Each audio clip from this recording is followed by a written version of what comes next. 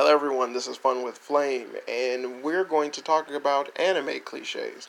And this episode's cliche is going to be brought to you by Student Council.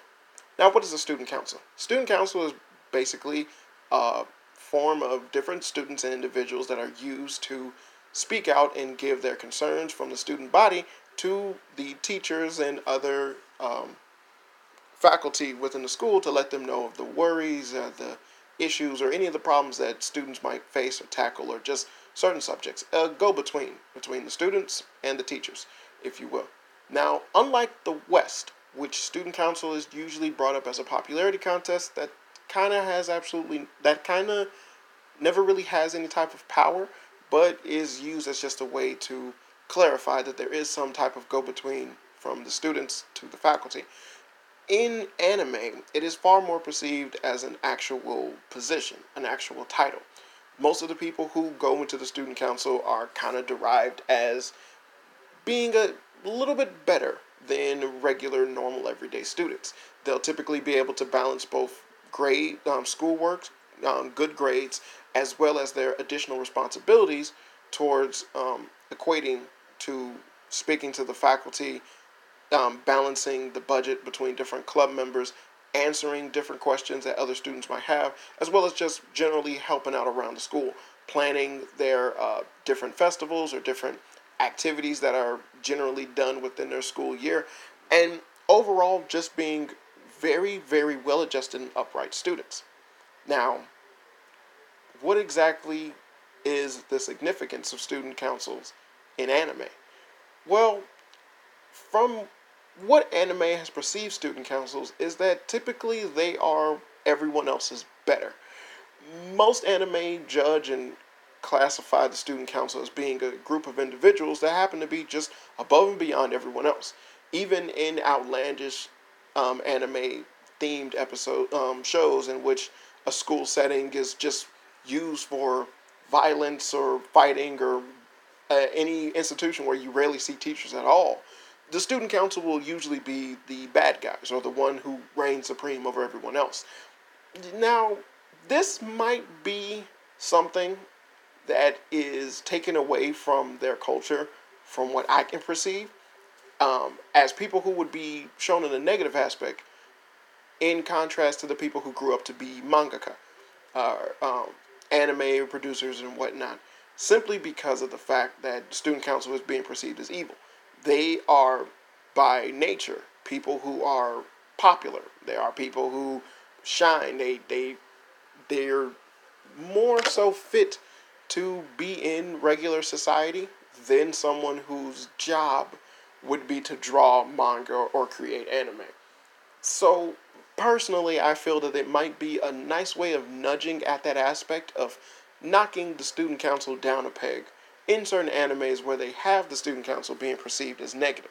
This isn't to say that that's always the case, but it's something that I've noticed, and when it is done, just to think about it. I'm just saying to think about it, not saying it's an actual thing. But the inclusion of the student council as being a major um, force within any type of anime when they do include student council goes into the nature of the audience that anime is most likely trying to connect to.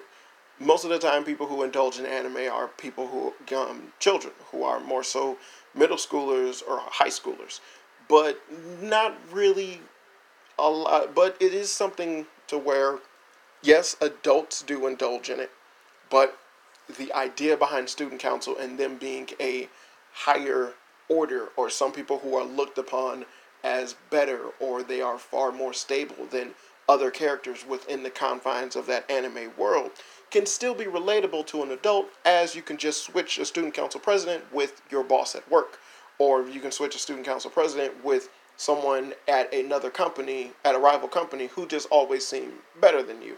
Different things like that to give them some type of relatability of a different type of antagonist that isn't necessarily inherently evil, but is always showcased or is giving or is put in front of you as your superior or as someone who is far more rounded and more stable than you are.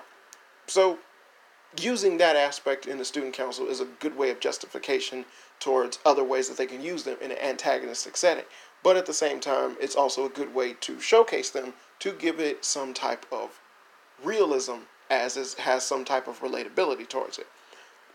Now, I am personally, I don't care which way or the other about the student council aspect whenever you have a anime within a slice of life setting.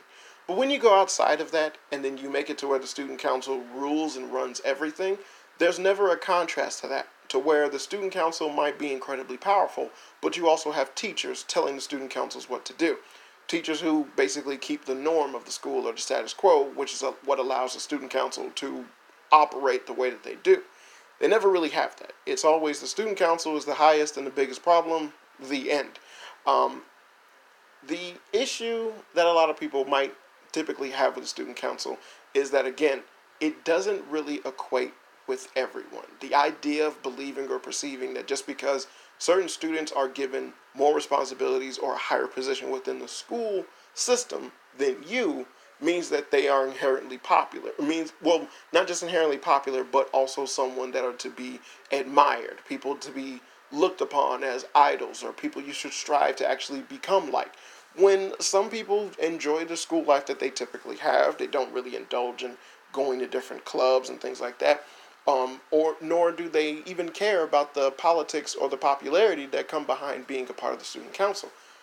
And anime has only showcased the student council in a few ways, never really giving you the alternative to that look in the student council form, to where you might look upon them as some people who really they have the job and they have the position, but they're just regular kids. They're always above and beyond. They're always perceived way better. They're always looked upon as these hyper beings that other people would just shine and they cling to when they're just considered incredibly popular and they have absolutely no type of flaws, rather than the opposite, in which case it would be nice to see them where they're inherently full of flaws. People who got the position but don't necessarily want it. People who essentially do the bare minimum in the position that they're given, but at the same time are still looked upon as students that, hey, you have the job, I respect you for it, and they still give them the title and the classification. Or they'll be these megalomaniacs that got a bunch of evil plans going on with absolutely no one capable of stopping them because they run the school because they're the president. Yeah, that's what anime does. But that's it. This has been another episode of Fun with Flame, talking about anime cliches. My name is Daniel the Flame. As always, I hope you had fun.